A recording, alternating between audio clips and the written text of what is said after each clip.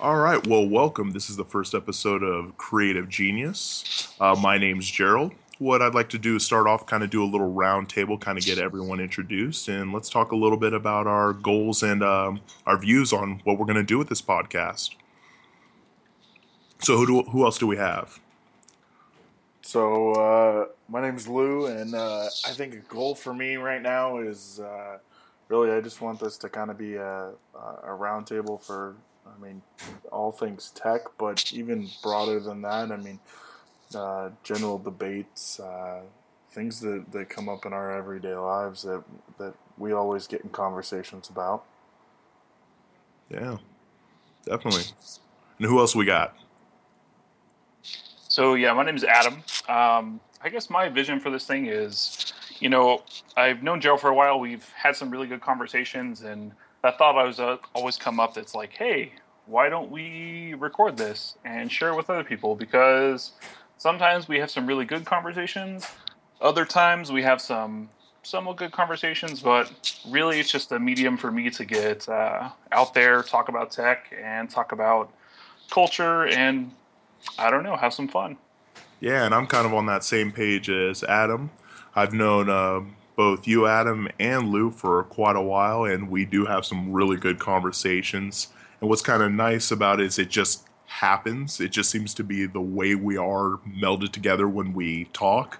So I think this is going to be a really good opportunity for us to kind of open up, start getting into tech because we're all super big nerds, and also just anything about like current events, how society is going this way, and and things that we just don't really like or love or anything in between. So I'm really excited about this.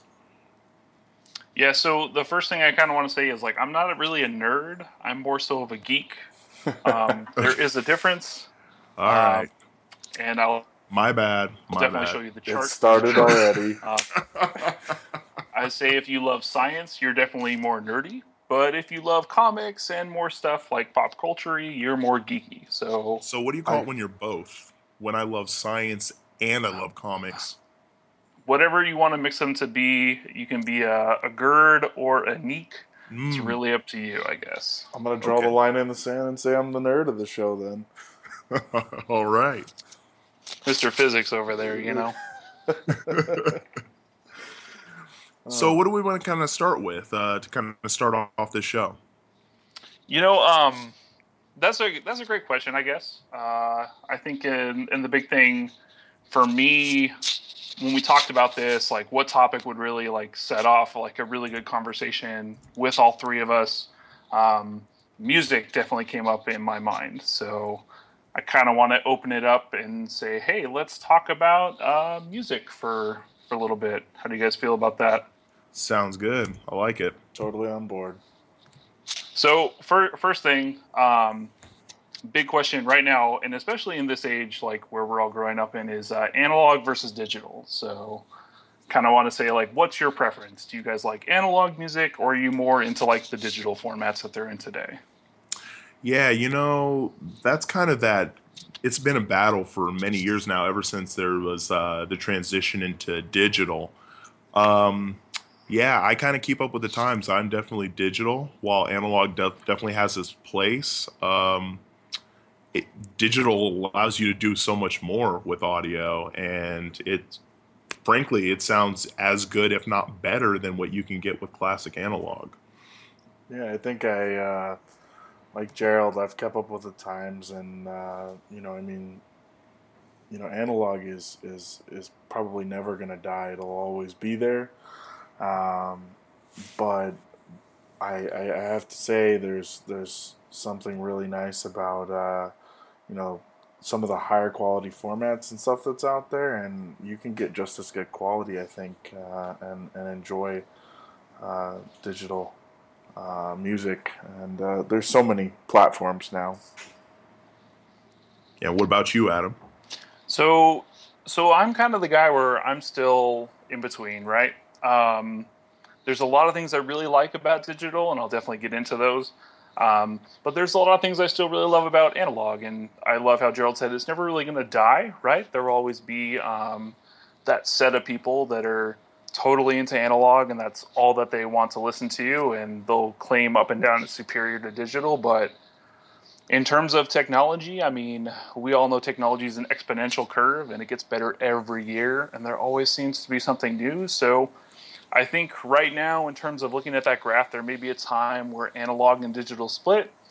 As far as like what I think is better or what I have a preference to, I have to say right now it's digital.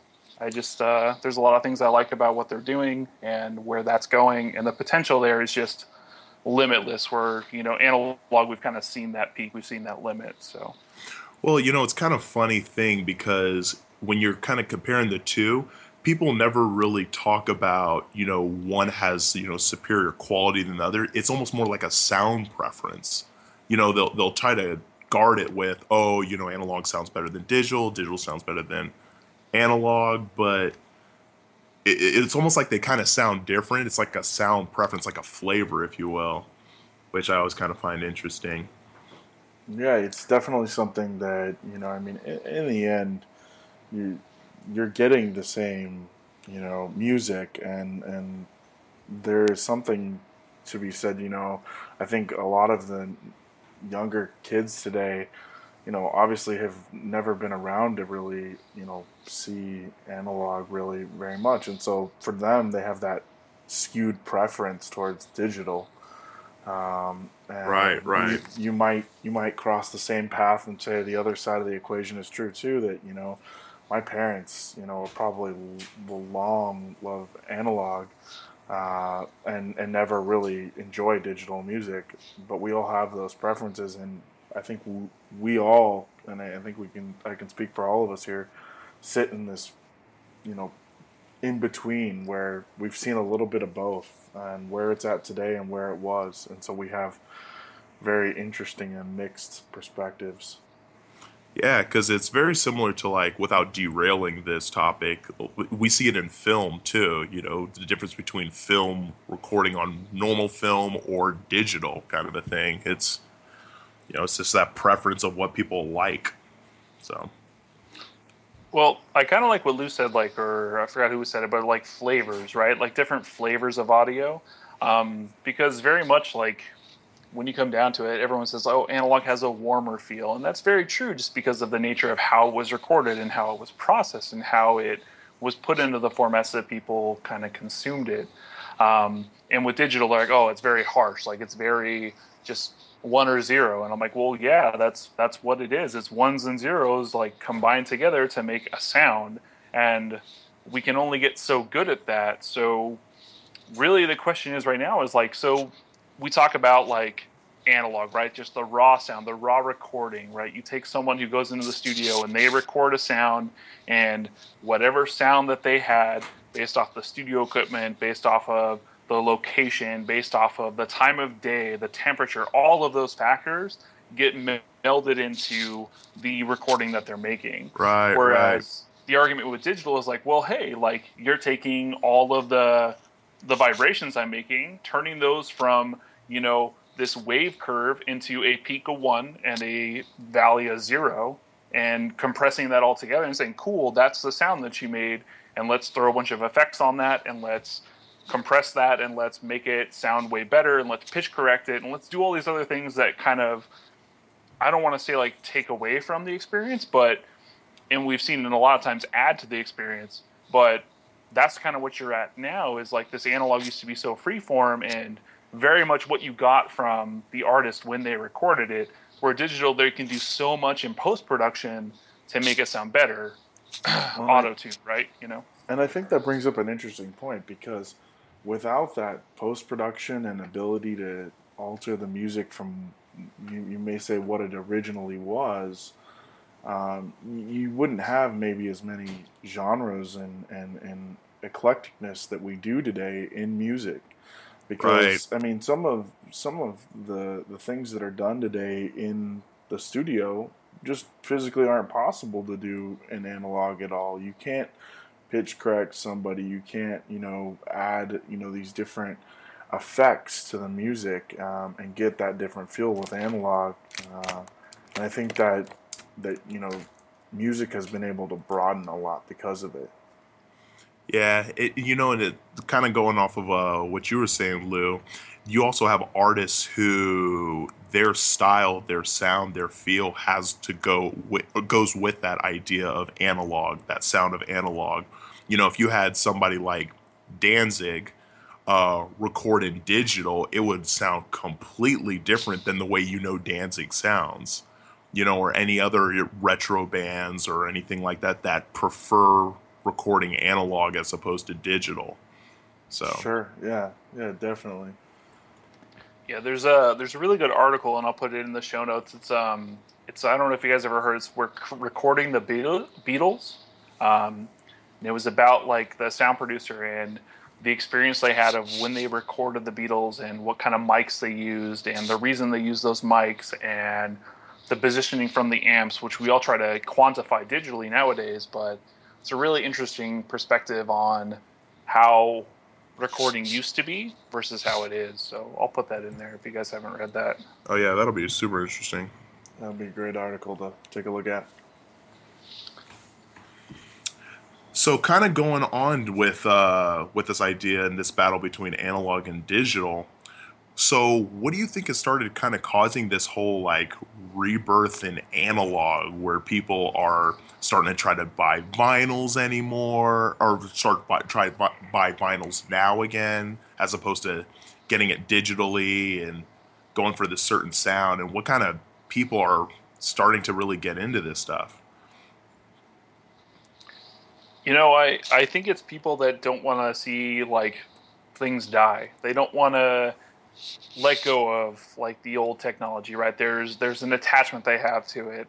And a lot of things we have nowadays where, like you said, it's the generations, right? Lou, you said your parents, listen to vinyl and they listen to all these other medium. And we've mainly grown up, I grew up a little bit with some analog stuff, but mostly digital, right? I think it's a lot of people that really cherish that, like what their parents listened to, and they might have had justifications, but they really hold on to that, and they see kind of digital as kind of like a stab to the side of what music used to be and what it was, right? So that's why I think people still are attached to it. But I think that will eventually start to fade away and digital will take over. Yeah, but what's a trip is I'm seeing people scrounging for vinyls that didn't even live in an era where vinyls was their only option. So it's almost like it's starting to become a rebirth with younger generations rather than just the old. Yeah, I mean, I think you could. I mean, not to compare this to something completely off topic, but I mean, there's something classic about a vinyl and something classic about just analog audio and all that, and so just like a classic cars will never die. And I mean, I wasn't around 40, 50 years ago, but I can still really appreciate those cars, and I can still really appreciate a good vinyl. And so yeah, I grew up in an era of CDs primarily, and so it is something that you can still appreciate that sound and that difference in sound, I think. So, so when's the last time you listened to a vinyl? Just in all honesty, like when was the last time like you put on a vinyl or were in the room where a vinyl was put on and listened to? I'll tell you right now, I've never listened to a vinyl. There it is. All right. So how can you debate any of this right now if you've never even heard it? So I can say it's probably been 10 years at least, maybe more, that I've been in a room with a vinyl being played. I know when I was a kid, my parents still had vinyls and we listened to them, but this is 20 years ago or more now. So yeah, let me specify that I've never voluntarily put on a vinyl. Probably the one time I listened to a vinyl record was actually in college in a music theory class. It was an old school jazz record. So I'll take that back. I have listened to vinyl, but yeah, I would never want to buy a vinyl record. Yeah, I have no desire to go out and spend money investing in that. I think that that they'll always be there. There's always going to be those people that hang on to those, and I don't know that it will ever 100% die. It's just going to become much more rare, especially as generations go on. I mean, obviously, as we all have kids and get to those points in our lives, our kids probably won't ever be introduced to vinyls and know what even maybe that is. And so that at that point, it may be really, really rare that those things come up.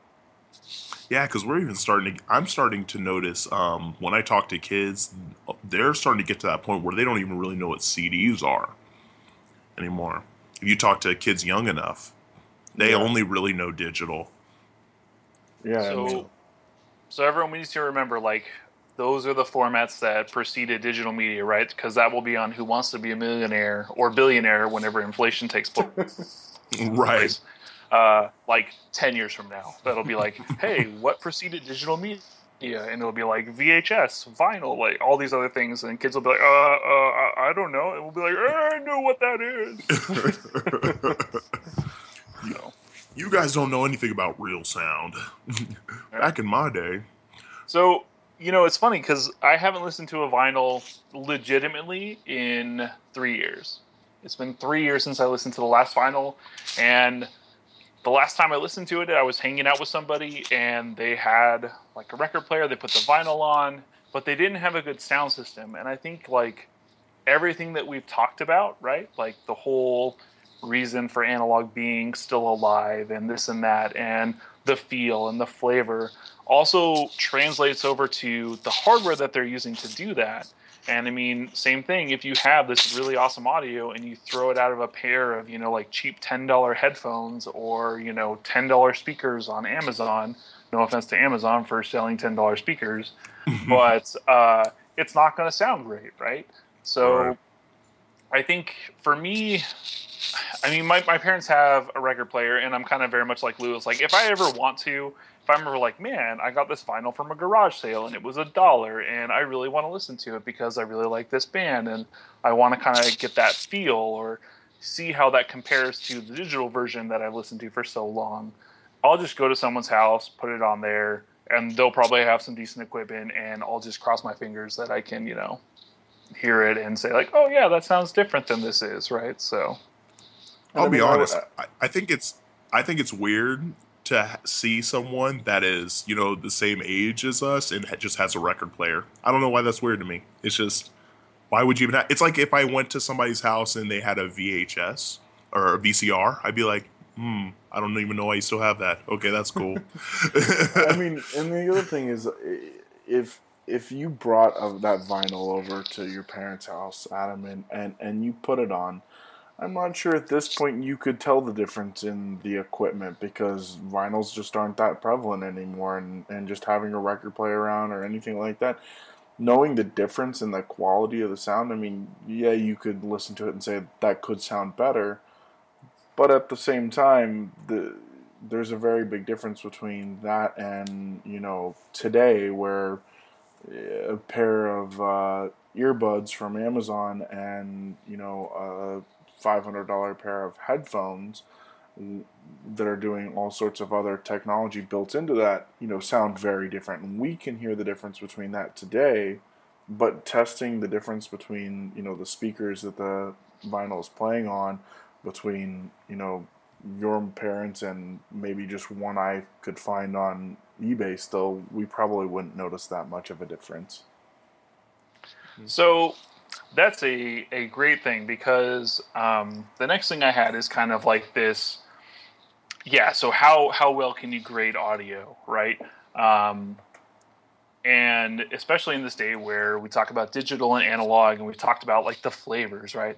Like how can you really tell what that flavor is or what that sounds like, right? So I don't know if you guys know, but a while ago they introduced this test to see like, can you tell the difference between 320 kilobit per second audio versus full uncompressed, like from the studio audio? Have you guys heard of that? Yeah. So heard of it. So before. yeah, You heard of it, yeah. So there's this big thing out there because you're right. Like probably 80% of the population could not tell the difference between what's playing on a record player and what's playing on the digital. The only thing they know is like, well, I can get this one with a tap or a click, and this one I have to like break out this record player and put it on here, and I can't skip tracks and blah blah blah. So there's all sorts of things. So I took this test, right? There was this test, and it was an audio quality test where they gave you like 3 different options of media, and one was like a 128 kilobit per second compressed file, the other was a 320, and the other one was a fully uncompressed wave file. And they're like, tell me the difference just by listening to these 3 samples. See if you can tell the difference. So, have you guys ever like taken that, or did you guys see that at some point in time in the Twitters or the face spaces? I personally haven't taken that specific test, but I have tested between compressed and uncompressed, and I found that it really depends on what I'm listening to where I can tell the difference. If I'm listening to something that just has a lot of what's the word I'm looking for? Kind of modulation to it, like say hip hop or some sort of techno or something like that. No, I'm not going to notice it a whole lot. But if I'm listening to a giant symphony orchestra and I'm trying to listen for the flute in the background somewhere, yeah, I can tell the difference between compressed and uncompressed. So that's interesting. I mean, the only time I've taken some sort of test like this is actually funny enough when I signed up for a music service. You guys probably remember Tidal came out, and this is kind of one of their staples or their hallmarks is this sort of higher quality audio, and they walk you through this test where you're supposedly kind of viewing higher quality audio, and then you're viewing regular CD audio, if you will. It's been compressed down a little bit, and you're supposed to select the difference between the 2 tracks and figure out which one's the higher quality. And it was very interesting because, in my personal view, I wasn't able to really discern a great difference between them. I took the test 2 or 3 times actually, and most of the time scored sort of 50-50 in terms of guessing the right one. So here's a question with that is the big thing that I kind of mentioned earlier was like the hardware, right? Like what you have hooked up to. So if I can ask you, Lou, what did you have hooked up when you did the test? So funny you ask. So I took the test a couple times, and I started out with just a standard pair of ear pods, nothing fancy, just some $25 headphones. And I did plug in a pair of Bose noise canceling, I think they're QC20s, the in-ear headphones. And I did improve my score slightly with those, but it didn't make a monumental difference in what I could discern. Now, granted, I have an untrained ear, but I'd say that I obviously stepped up the quality of the headphone I was using a little bit, and there's certainly much higher quality out there that I'm sure would enhance that, because I was still listening to in-ear, not over-the-ear headphones. And see, and I think the key word that I think Lou said there was an untrained ear, because I feel like a person can learn or be trained on what to listen for in compressed and uncompressed. If there's certain frequencies, certain sounds, certain instruments that fall on certain frequencies, I think that makes a huge difference when you know what you're looking for when you listen to a certain piece of music. At least that's what I found. Yeah, and Gerald, you mentioned like, okay, when I listen to like uncompressed or vinyl, and I want to hear the flutes in like a symphony, like that's a frequency that everyone's technically aware of, but no one particularly listens to, right? But when you experience it and you feel it, you're like, wow, why has this not been in all the other times I've listened to it, right? And I think that's the kind of like the turning point for a lot of people, who are like, oh, I don't really know the difference between this and this, and then you show them something, and you're like, hey, here this is, here's an awesome pair of headphones, here's an awesome like amplifier for it to go through, tell me if this sounds better. I think that plays so much of a factor into like what Tidal's doing and what uncompressed audio really stands for in terms of like what you're listening to. So, like Lou mentioned, oh, I'm on, earpods, or I'm on Bose canceling headphones. Those are still, I'm assuming, out of your MacBook Pro, right? Yeah, coming directly out of my MacBook Pro. And honestly, you probably could argue, yeah, I do have an untrained ear, and most of the public is going to sit there, probably do the exact same right thing I did, just out of your computer directly. Right. Well, I don't think we're talking about like, the 80% here. We're not talking about the majority, right? Like we've already kind of established that the people holding on to this uncompressed or the people holding on to this vinyl are the 20%, the 15%, the people that are like, no, I get this. Like Gerald, like I want to hear the flute in the back section of the symphony. Like I want to hear them in the 15th and 40th bar because that's a really amazing piece, right? Mm-hmm. I just watched Whiplash. Did you guys ever see that movie? I haven't. I haven't. So that movie is awesome, and I know the guy. He got one of the awards for some awesome, actor thing. Sorry, I don't do film, obviously. Thanks for But specifying that for us, Adam. it's the same guy who does the Spider Guy in Spider-Man, the guy who runs the Daily Bugle, J.K. Simmons, right? Okay, yeah, okay, yeah, I know who you're talking about. Yeah, right, or JJ, whatever it is. He I think got Academy Award for his performance, and he was really good. But it's the same thing. Like they have this big symphony, and they have all these different pieces, and there's 4 people on trumpet, and there's 4 people on saxophone, there's 4 people on trombone, right? And it's picking up those subtle differences that really makes the music. So I think the big thing going there is like, what are you listening to, and how are you listening to it? Right. So the audio test, right, where they like Tidal has and like NPR has, it's very much like, hey, tell the difference between this and this. And they give you like a Beyonce song and a Jay-Z song and like some other song and then a symphony song. And they say, tell me the difference. And to be honest, like I took it and I've got a pretty good pair of headphones. I've got a decent, amplifier for my headphones, and I still only scored like 60%. So in terms of like the trained ear, I'm still probably in the same category as like the average person. But it was just a little over half that I could tell the difference between like full uncompressed audio and like 320.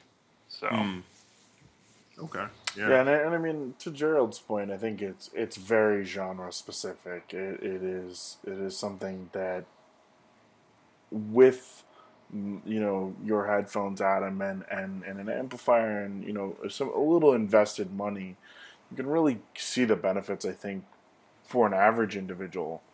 But there's still this vast majority of stuff that is sort of in the middle that I don't know that we're gonna ever notice much of a difference, and so there's some underlying stuff that I think we might be able to catch on to based on genres and stuff like that, but or maybe even speed of the audio and instruments used and stuff like that. It might be more clear on an uncompressed audio okay, that's uncompressed and this is compressed, but vast majority we're not going to see the difference, I don't think. Right, and kind of think of the idea of why compression started becoming a thing. Where storage space on computers, storage space on devices was not as abundant as it is now. People couldn't afford giving up so much space to an uncompressed, song file. Now that's not as much of an issue. Well, I mean, it's just as much of an issue today. It's just I think the issue has switched from storage of the content to streaming of the content. Now bandwidth, is kind of where we're headed. I mean, it used to be, you would own all of your media, and so however much of that you could store. I mean, whether it was physical CDs in your house or in your car, was as much as you actually had. Now, it being in a digital format, it's the limit of your device or whatever you have, and it's now changing and pivoting towards streaming, which is now not even on your device, but the bandwidth, And so compression, I think, of the actual content itself helps with that, and something that is just as important today, maybe even more important. Yeah, and I'm actually glad you brought that up, Lou. So, what do you guys think about the idea of owning and possessing the music on your devices or just having it stream over the internet? Adam, what do you think? So, for me, I'd say like I used to love collecting CDs, right? Like having the CD, having the booklet, having everything that came with it, right? And then the whole music industry kind of got revolutionized, and everything went to this digital format, and it was cheaper and easier to get your CDs and do this and that. So I can say, I'm still a fan of what it meant to go out and buy a CD on the first day and go to the record store and have that physical, tangible piece of like memorabilia almost for this band that I loved. But I am a fan of convenience. I am super lazy, and if something comes out on a Tuesday and I can tap with one button or click and I have it and I'm streaming it, shut up and take my money. I will stream it all day. There you go. Yep. I'm kind of in that same boat myself. What about you, Lou? Yeah, I think I mean, I used to enjoy going with my dad. We had a routine of every week hitting up the record store, and it was a Saturday morning thing, and we'd always uh, find two or three CDs, and I always got to pick one, and so I had a vast collection of CDs. But as the media has kind of changed, and it's gotten easier to have you know digital content and now streaming, I'm definitely all on board with streaming and just paying a flat fee and owning, or not owning, but having all that content. And I'm okay with the idea that what, if I cancel that service or I don't want it anymore, you know what, that's your content and you can have it back. Right.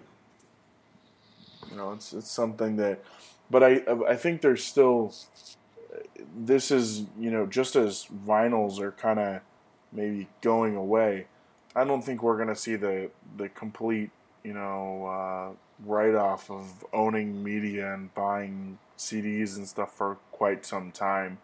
Arguably, I know that a lot of people have moved away from that, but and you don't really see, I would say, a record store or a CD store, place where you can really buy CDs anymore, other than maybe the bookstore or something like that that kind of doubles as a place to get your media.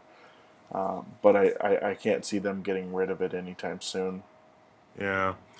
Yeah, because I kind of like this idea of streaming music because then you can be a lot more exclusive to what you're listening to. Because like you were talking about, Adam, going out buying a CD, being the first person to get it, things like that. But you think of like all the CDs, there might be the occasional good album that you love every song on it. Then there's those albums, there's 20 tracks and you only really like two of them, kind of a thing. So the other ones just kind of sit in your library. You have no intentions of ever wanting to listen to them, rather than just having an entire collection of the things that you listen to that you genuinely like and want to listen to over and over. So Well, that was the fun part. I mean, I think that was like the gamble. You're like, oh man, like I've heard this one song on the radio, right? Like the radio.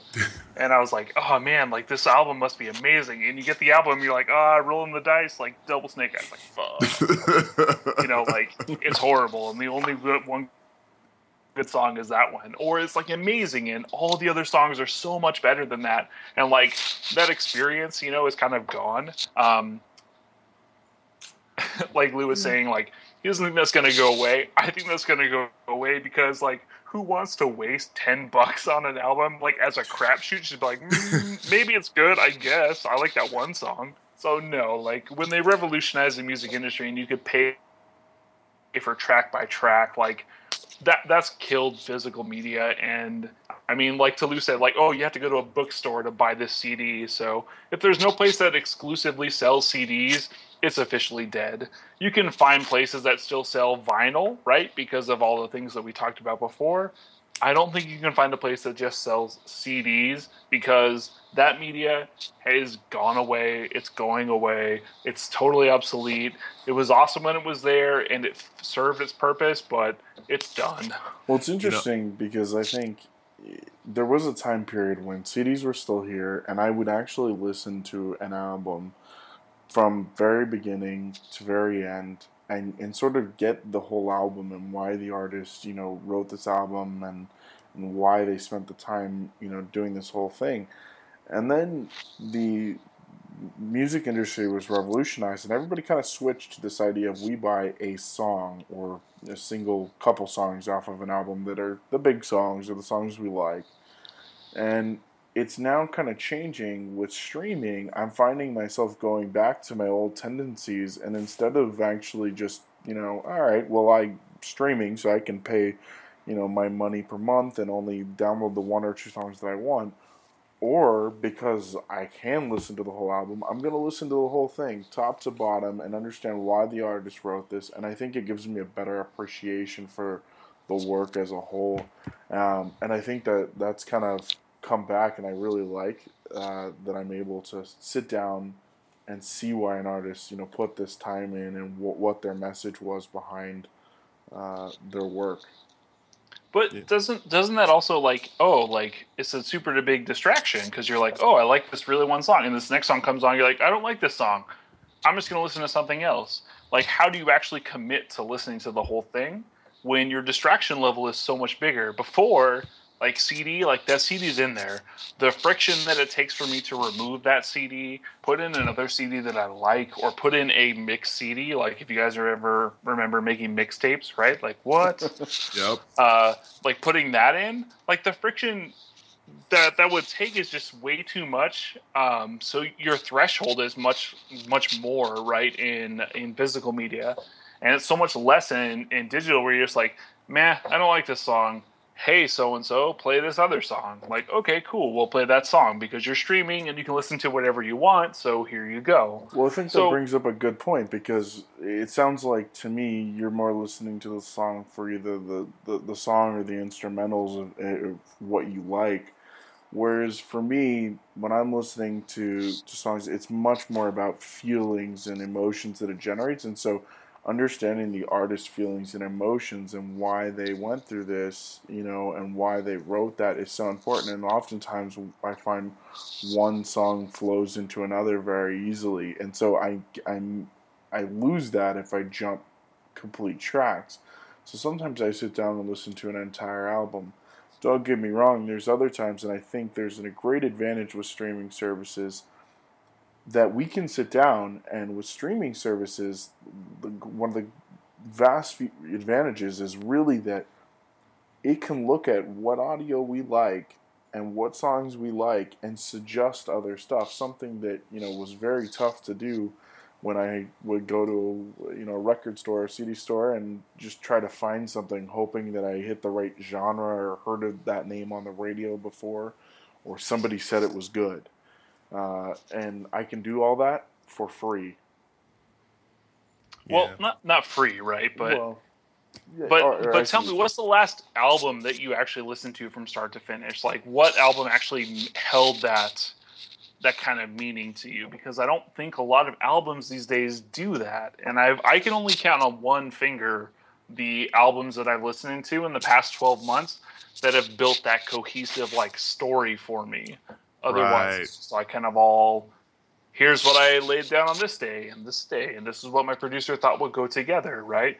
But as far as making a whole album as a story with streaming media and with the ability to buy only one track at a time, I think most artists have gotten away from that. They're like, hey, I can make one hit song or three hit songs and be like, cool, and the rest of the album is stuff I want to do, but it doesn't tell a whole story. So I'm Yeah. curious, Lou, what was the last story? What was the last album that you listened to that told a story? So I mean, the last album I listened to, funny enough that I can recall, was only about a week ago. I listened to Dr. Dre's new album Compton, and it ended up coming out, and he hasn't done an album in quite some time. So I figured it had to have some sort of a story behind it, and I listened to it pretty much start to finish, and I thought, there's it was most interesting. What I heard from it was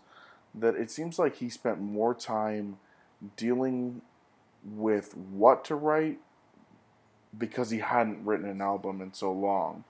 And many artists, I think, you know, today try to release albums back to back to back to back to stay current. And he was in a unique position in that he spent, kind of 15, 20 years didn't write an album. And so he had a lot to say, and he had to be very poignant with what he was going to say and how he was going to say it. And I like that you brought that up, Lou, because the last album that I really listened to just, front to back was Chronic album, which is old school Dre. The reason why I haven't said Compton though is because I've only made it about halfway through. Dude, the Chronic is like 2001. Like, where have you been for the last 14 years? Yeah, it was. Well, 2001 was his second album. Let's get that straight, Adam. The Chronic was like 1993. Sorry. Okay. Yes. You know what I meant though. So that was the thing that mattered. But yeah, well, because that's the kind of the thing as kind of going off of what you were talking about, Adam, is a lot of artists would release these albums because every CD that you got usually had about 10, 12 tracks on it. And a lot of them were just junk tracks, almost like fillers. So I think kind of as time went on, we just developed where we just seeked out the tracks that we liked and just skipped over the rest. And that's kind of where I fell into. Now that's these different music services are supporting that type of thought process, it's almost kind of raising the bar for artists to say, hey, we can't just do one track and then the rest of it's just junk, why don't we just do, smaller albums, 5 really good songs, or maybe just one track, things like that.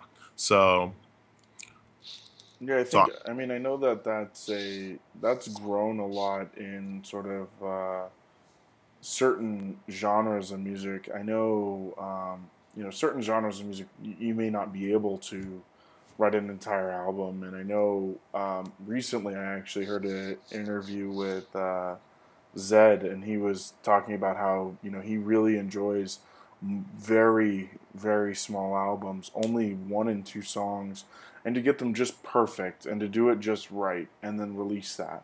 And because his argument was, look, I can really only do 2 songs really, really well, and I'd rather sign off and send 2 songs out and then be perfect than sign my name on something that says this is my work, and in reality, it's 2 good songs and a lot of filler. Right. So you picked dubstep, which is probably like the worst example to pick because let's be honest, like I could make dubstep in my garage in 3 hours and be like, cool, this song's awesome. This remix of this song is even better. So there's 2 songs, put it on an EP, and let's call it a day. Like, I love dubstep as like a genre. I love dubstep. Like I'm a big fan because of what it's done to music, right? Like there's only so often that you can break out into a separate branch or a separate genre of music, and dubstep definitely has done that. They've done that for our generation, right? They created this brand new set of music that was like, hey, you know what? The traditional timing methods, let's break those. Let's break those as hard as we can, and we'll make it super awkward, super weird, and people love to listen to it. But I think that's like people making an album as a story, kind of like you both mentioned, is very rare these days. And whether they're doing it because like, oh, well, we're streaming the album, so we should do this, or oh, well, we want to tell a whole story anyway.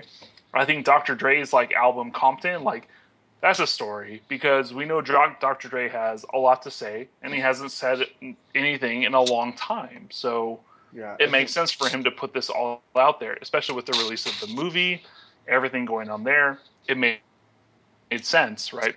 For Yeah. me, like listening to an album from start to finish, right? Does it tell a story from beginning to end? That's something I think that's really, really rare. And I don't think a lot of people do. And I think even back in the days where you used to record, analog, and it used to be like this track and this track and this track, it didn't even used to be a thing then, right? There's only certain bands that put like this story together, and that's something I really like. And I don't think it's dependent on streaming or analog, but I think it's dependent on the artist. But like I said, shut up and take my money. Streaming, you mean to tell me I can pay X amount of dollars per month and get whatever albums I want in that month? Whatever, I don't even care. Yeah, I'm curious, what's your take on the fact that certain streaming services don't have the collections that others do, and so I mean, sometimes, I mean, you're arguing this point, Adam, that shut up and take my money.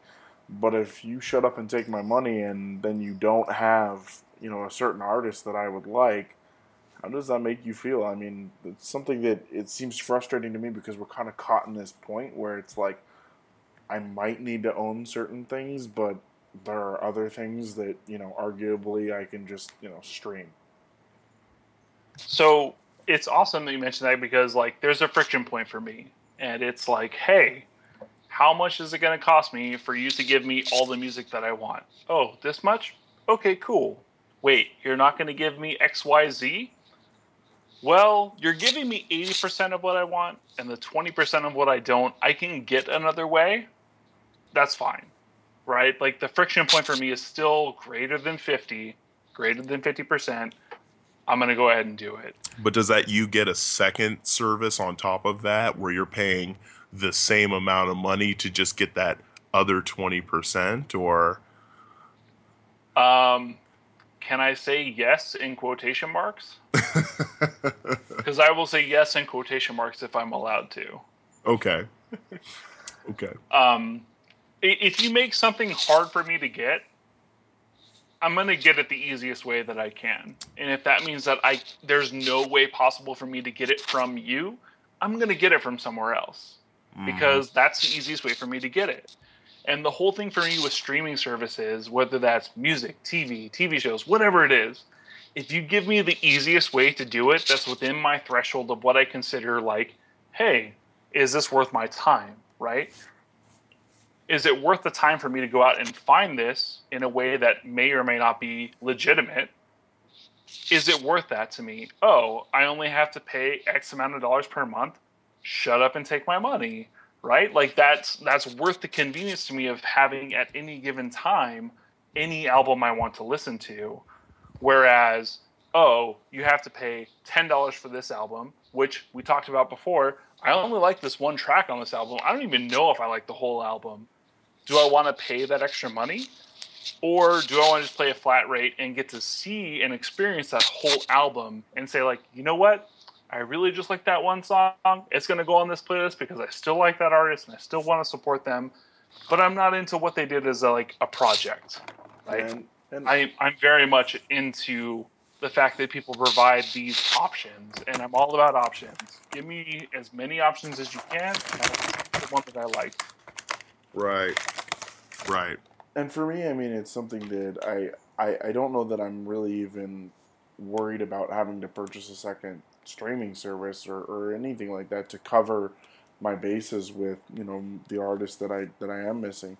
The big concern I have is really that I'm fragmenting my library and where I go. That's 2 apps to manage, twice as much that way. The extra economic impact is void. I mean, it's nothing if as long as I get what I want. But that sort of fragmentation and not being able to experience and see all my music in one place is where it holds me back. Well, yeah. How much is your time worth? Right? Like my time's worth X amount of dollars per hour, right? If you give me a service that alleviates, let's say, an hour of that time, and that's worth this amount of money, and that's per month, whatever, right? But I think everyone has that threshold, and for me, that is based off of whatever I'm making at the time, right? It's like, cool. So you mean to tell me I can get an album that normally retails for $15 for $9 a month or $7, whatever it is per month? Yeah, that works, because if I get 2 albums that period where there's 2 albums I really, really like, I'm coming out ahead, and that's a win for me. And I love to support artists, which is why I go to local shows for artists that I love. Like, I'm going to one in October. I'm like, cool. Like, you're an artist I really love to support, and I've streamed your music for however many years. I'm going to go to your show and pay an obscene amount per ticket, because that's how you make money, because I want to see you live performing the stuff that I love. Yeah. So I think the whole model of revenue for artists has changed so much in the terms of streaming versus downloading, that we've been talking about. Like, that model for artists, like Lou said, like making 1 song or 3 songs or a whole album, is so much different that it's translated even into their like live performances, right? Where that's where they make the majority of their money. Like, hey, I'm going to make my living by going out, doing what I love in front of a bunch of people, and doing the couple like songs that I really, really enjoy in front of a mass audience, and having them appreciate that, and they will pay for that, which has been proven that we will. I mean, people pay, hundreds of dollars for scalp tickets.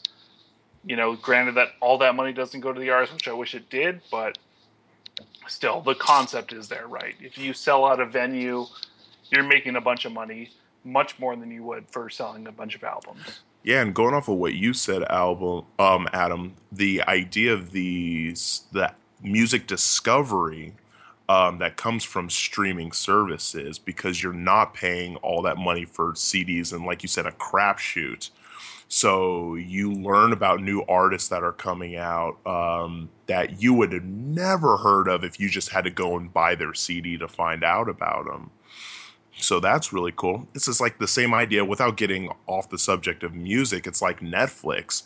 How many movies have you guys come across or TV shows on Netflix that you would have probably have never watched if it wasn't for, you just being on that streaming service and seeing what's on here, kind of a thing. So, sure.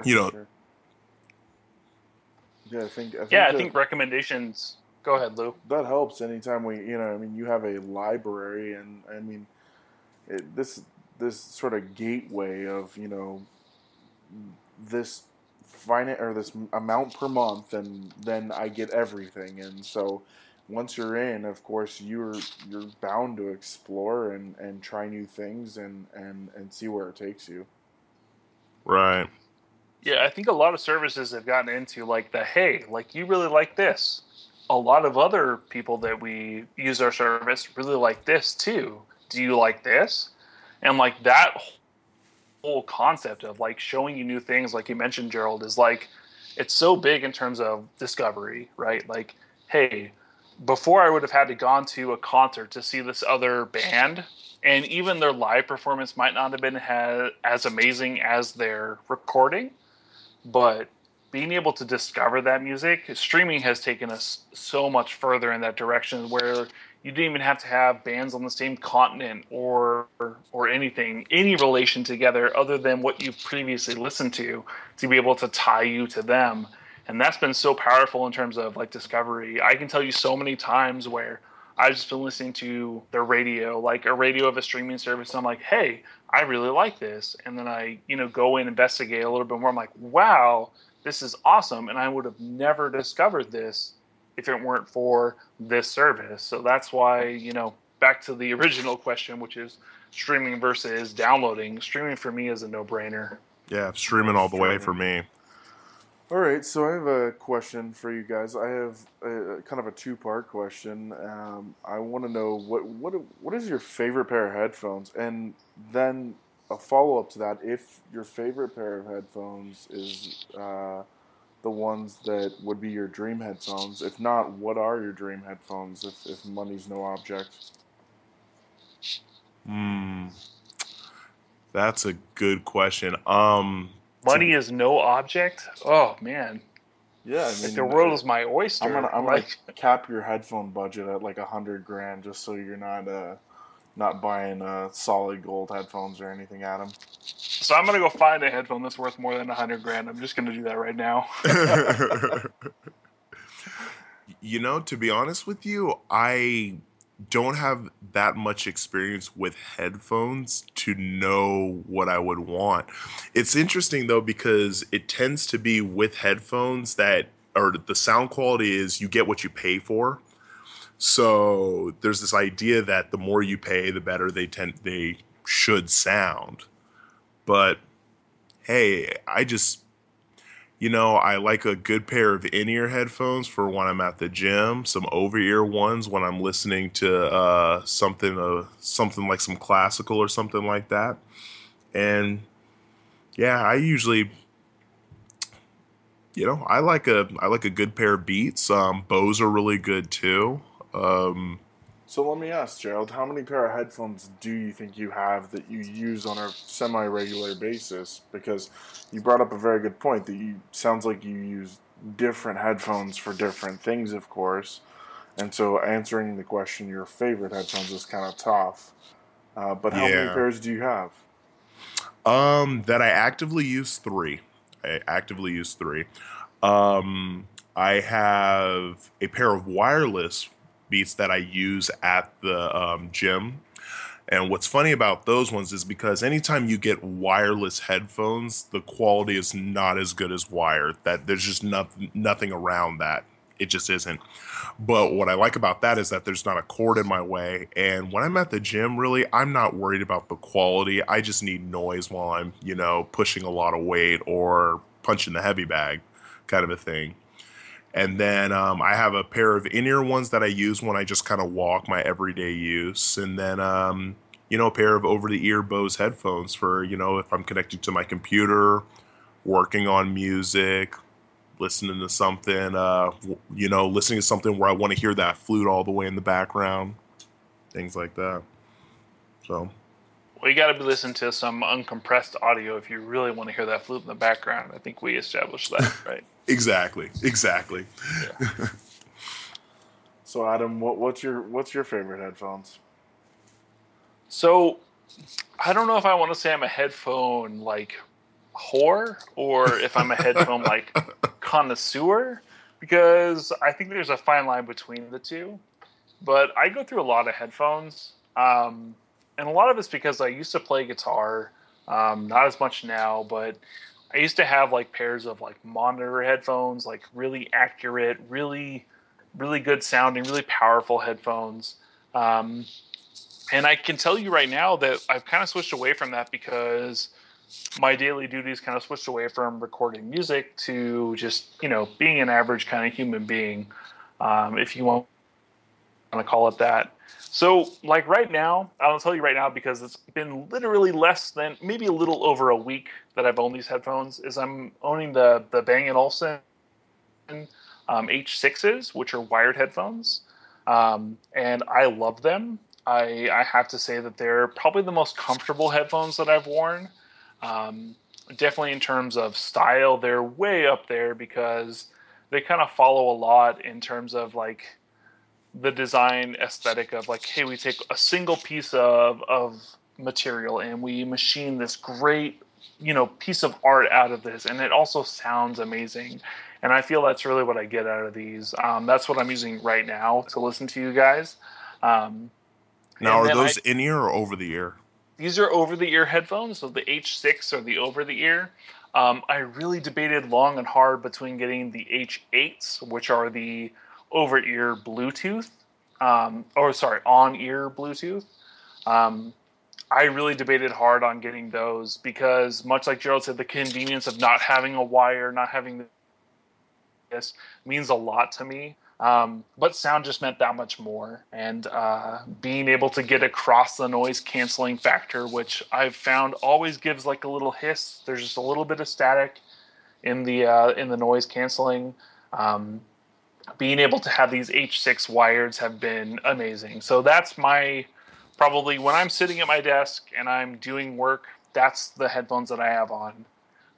If I'm out and about, if I'm in the gym, if I'm lifting weights, I have a pair of Bose. They're wired headphones. Um, not the sport model, but the model underneath, which I'll have to get and put in the show notes. But that's what I use kind of day to day. And I have to say that those cover probably 90% of what I want to do, in terms of like voice calling, in terms of, music listening. Those really get the job done, and kind of having that musician's type ear, right? Like Lou, you said, that untrained ear. Well, if you train that ear a little bit, which means like an hour for 2 weeks, like, which is what experience I have. Um, I really get a clean sound out of those that I really like. So the Bose, I think they're the something I headphones for iPhone. Those are the ones I use every day, and the H6s from Bang& Olufsen. Those are the ones I use when I'm on my desktop. Yeah, I think you guys have brought up some really great headphones. I personally don't own a pair of over the ear headphones at all. I used to, and I've switched away from that. I'm a real big fan of in ear headphones, and I know I'm not going to get the same quality and not be able to hear that flute in the background as well, even at the high end levels of in ear.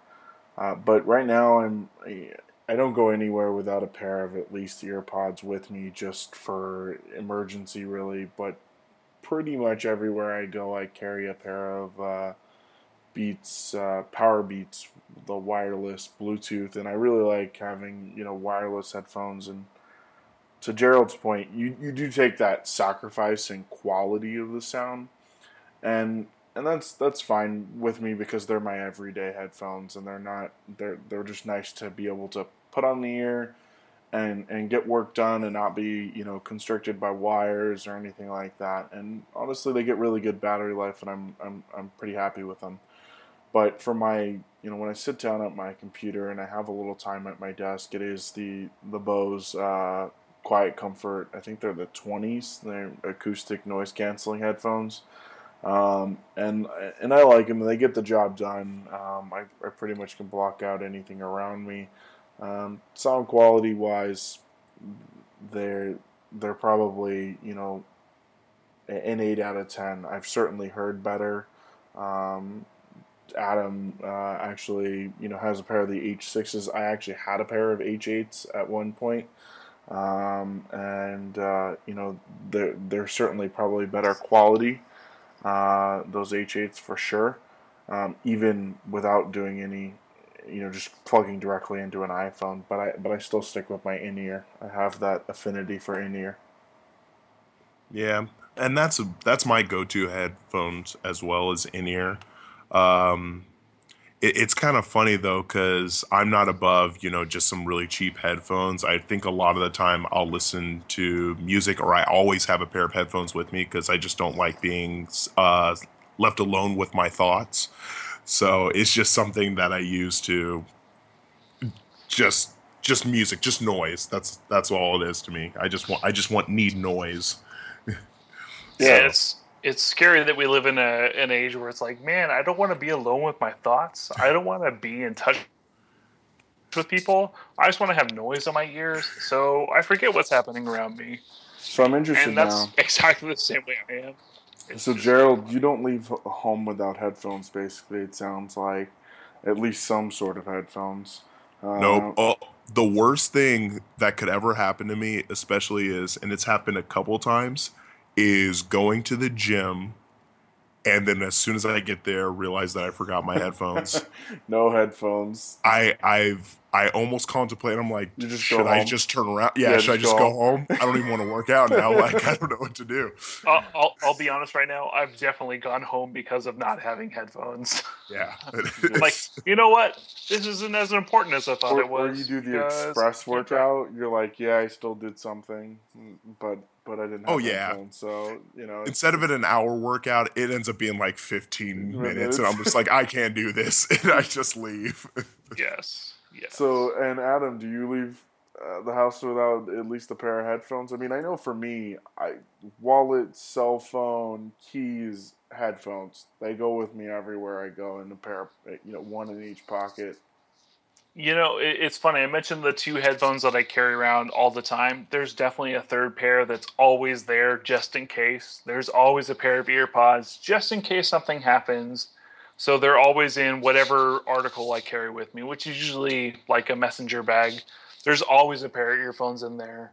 Whether or not they're my go-to or they're my sport ones, they're always there. I can't do things without music, which is really sad to say because like we've been talking this entire podcast about music, and honestly, I can't live without it because there's so many things that it enables me to do. I just always have a pair with me, even if it means that $25 pair of headphones that came with my device.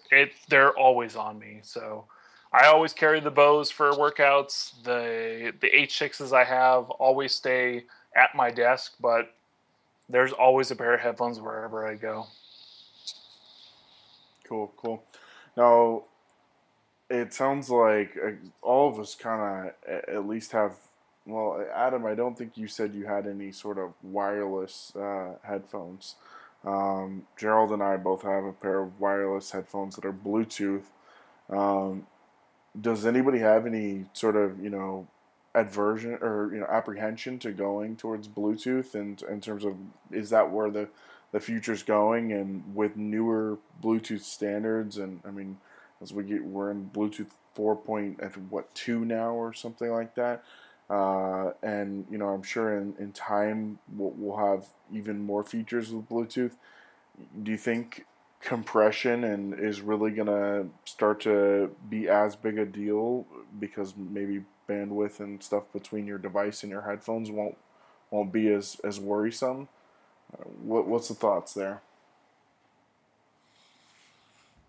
I think definitely, like, as technology progresses, we all know that we went from wired this to wireless that, right? Wired Ethernet to wireless Ethernet. And now we're seeing speeds in wireless that are greater than the speeds we were seeing in Ethernet, right? It's just a matter of time before those paths cross. And I think wireless headphones are still kind of on the verge for me, where I love the convenience. Like I said, if it makes it easier for me to do my day-to-day, go ahead and take my money. But I'm still at the point right now where I'm still on the verge where the quality, I think, takes a little bit of a hit. I know aptX takes a little bit off of that, but I don't see that widely adopted yet. And I think when new Bluetooth standards come out, once they make a solid foundation for us to listen to something wireless, I will be all the way on board. But for now, wired is less of a convenience for me. Like, right, I have to plug something in, but it's not worth the cost of taking the audio quality for me. And see, I actually, even though I have a pair of wireless headphones, I agree with Adam. My reason behind my preference being more towards wired is the reliability of Bluetooth connection. Um, for the longest time when I would go to the gym, I used only wired headphones. The reason why I switched to wireless is because one of the things I do is I heavily train in martial arts taekwondo. So when I'm on a heavy bag, I'm not just punching that heavy bag, I'm kicking it, and I don't wear an armband for my phone. So my phone's in my pocket. So it only took once for me to throw a kick, my phone fly out of my pocket, and it completely strip out the headphones out of the jack, and it fall onto the hardwood floor. So I was like, yeah, not a fan of that. So then I switched to some wireless ones. But, with that, while I don't run the risk of my phone flying out of my pocket because I'll set it down somewhere. Sometimes Bluetooth just likes to disconnect for no reason at all. Right, Adam? Can I say we'll hold that discussion for another time, because I feel like that could get into something really hairy right now.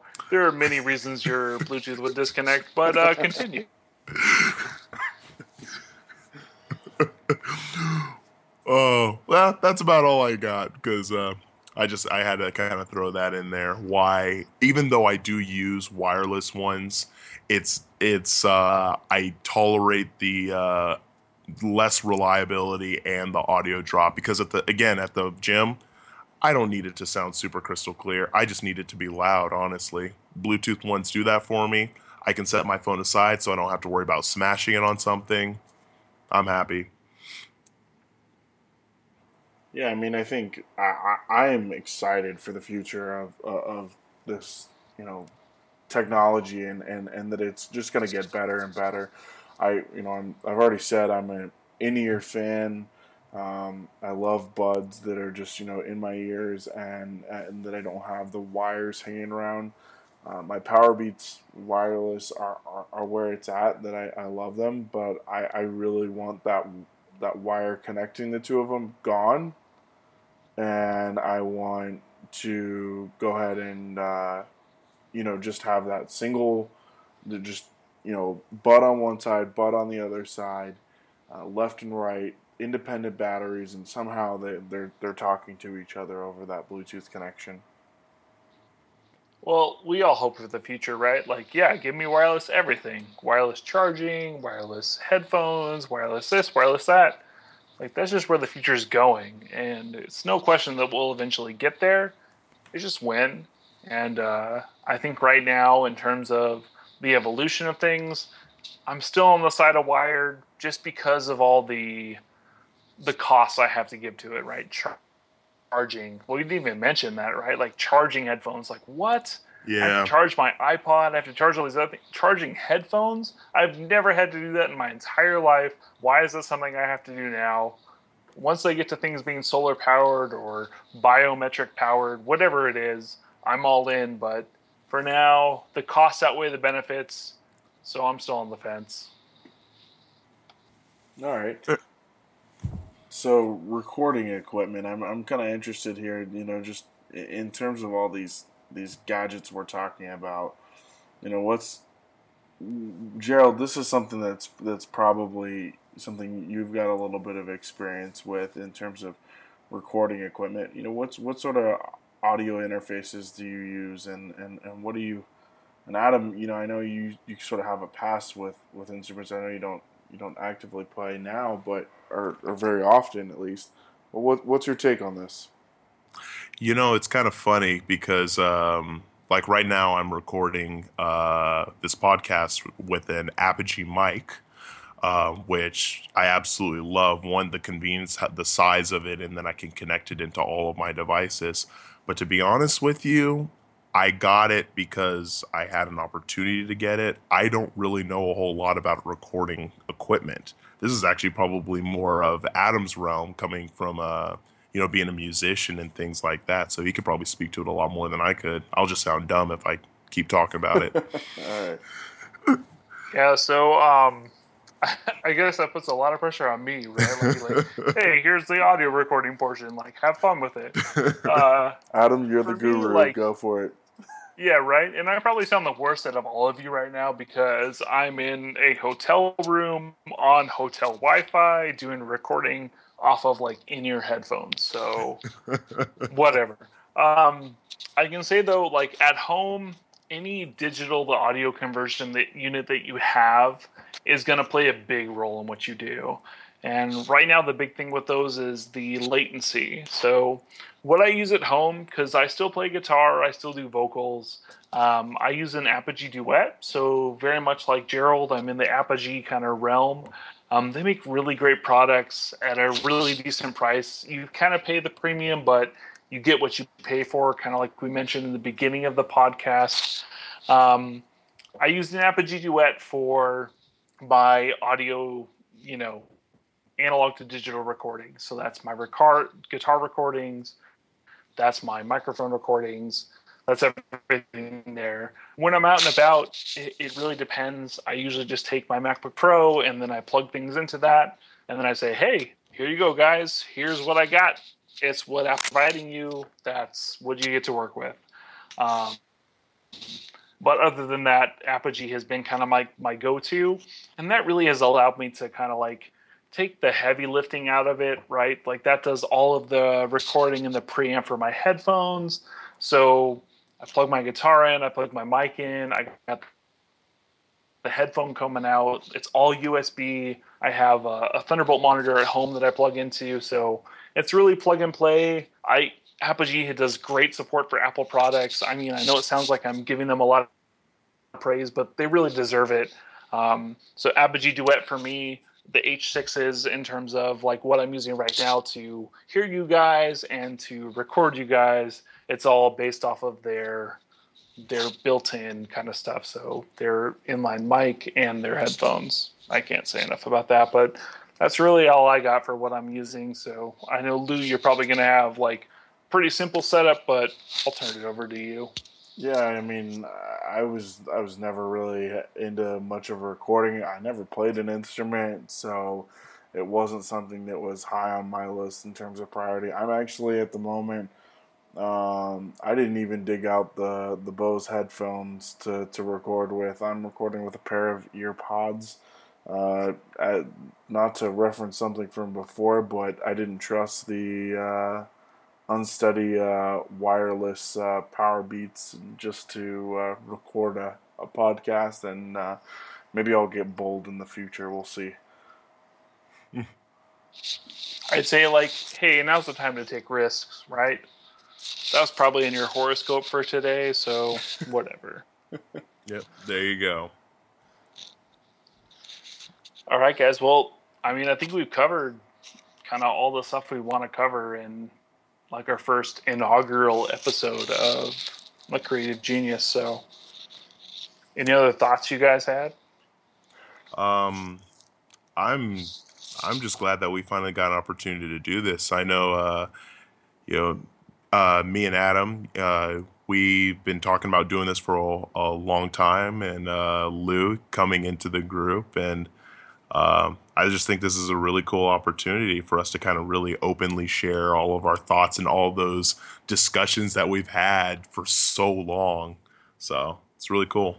Yeah, I mean, Really cool. I thank you guys for just even letting me in, and I know I kind of just we had some really good discussions, and it just seemed right, and I'm finally happy we've got it all together. We've been able to sit down and do our first episode, and I'm excited to see where it goes.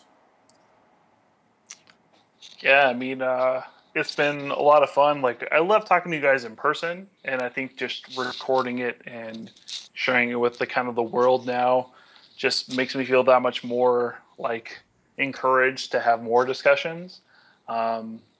And with technology, the beauty of technology, we can have these discussions millions of miles away.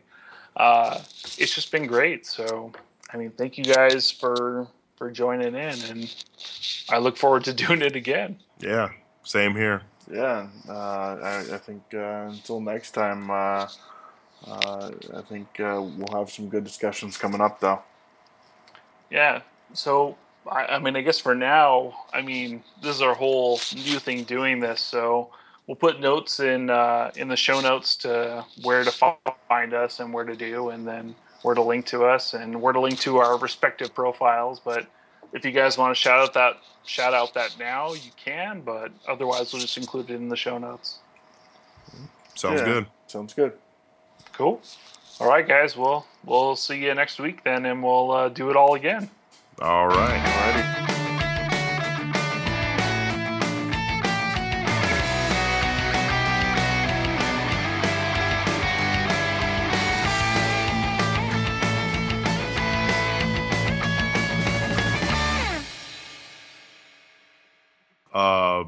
Because you stopped the recording, right? I haven't stopped the recording. I'm just letting Still it go going right now. This is the after show. Yeah. Okay. It's like bonus features. Bonus features. There you go. Did I really say that? Yeah. Am I that drunk? I love the little like black guy like thumbs up that you put in there, like seal of approval. I'm like, oh yeah, Diversity. Siri, that's like or those now like emoji colors. Why did I do that? That's Hashtag diversity. Because see, I don't even really sleep anymore. The days Yeah, I'm just going to be honest. You know what? Between the three of us, we'll figure it out. I have complete faith and confidence we'll figure it out. So, God, I hope so. Otherwise, we shouldn't be doing this. All right. Well, I won't have too many whiskeys next time. I'll only have like 1 or 2, not 3 or 4. Because right now I'm feeling pretty good. You guys want to do another podcast right now?